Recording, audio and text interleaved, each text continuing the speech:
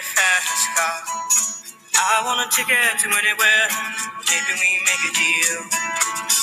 What is up, peeps? Mr. Garvelink here. Hey, listen to some Tracy Chapman Fast Car.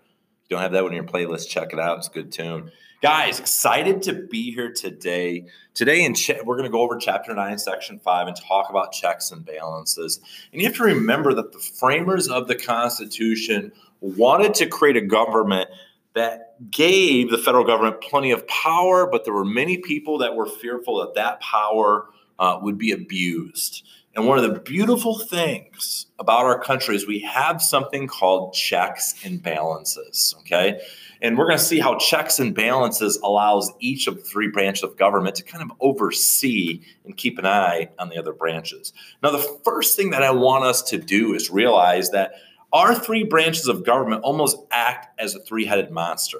We have the executive branch, the legislative, and the judicial branch. And each branch has the ability to check the power of the other branch. What we mean by that is if the president of the United States does something goofy, okay, both the Supreme Court or Congress can step in and prevent the president from doing things.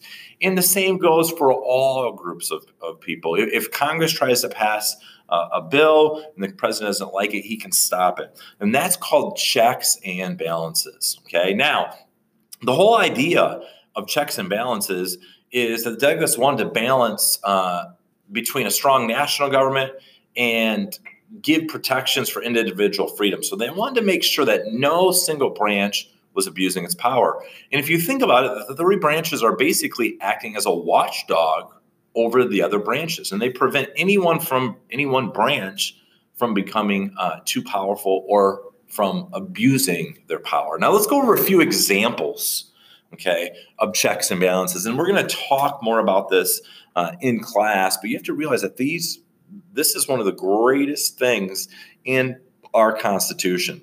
So first off, an example of checks and balances, the president can veto a bill passed by Congress. So if Congress tries to pass a crazy law, and let's say they're trying to give all people in the United States with blonde hair, $5,000 on January 1st, when the president gets that bill, he has two options. He can sign it, and that bill will become law, or he can veto it. And if he vetoes it, that's a perfect example of the president saying, hey, Congress, this isn't a good law. I'm not going to allow you to do that. Now, Congress can override a presidential veto. Again, this is checks and balances still. Even if the president says, guys, I don't think it's a good idea that we give all blonde-haired people extra money on January 1st, Congress can actually override a presidential veto with a 2/3 vote in both houses. Okay, now that would be pretty crazy. So you have Congress trying to pass a bill, the president shows some checks and balances and vetoes it, but then Congress can still override a presidential veto. Okay, at that point in time, the Supreme Court could step in.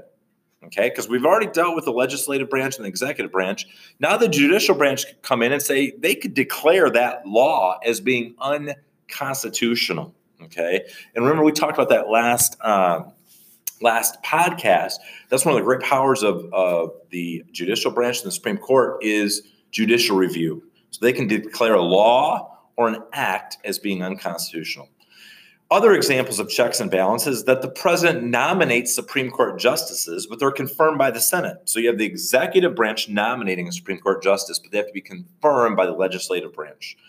Other examples are the president signs treaties with other nations, but they must be approved by the Senate. So again, the president's negotiating treaties or signs treaties, but those treaties have to be signed by the legislative branch. And then last but not least, should a president or government official abuse their power, they can be impeached. So another example of checks and balances is the whole impeachment process. Okay, so if the president were to, let's say, accept bribes, charges would be brought against him in the House of Representatives, the legislative branch. And then the Senate would act as the jury and the Supreme Court would preside over the case. So all of those are just a few examples of how the three branches of government can kind of oversee what each branch is doing. And if they feel a certain branch is abusing their power, they can step in. Guys, look forward to talking to you here soon. Thanks for listening. See you later.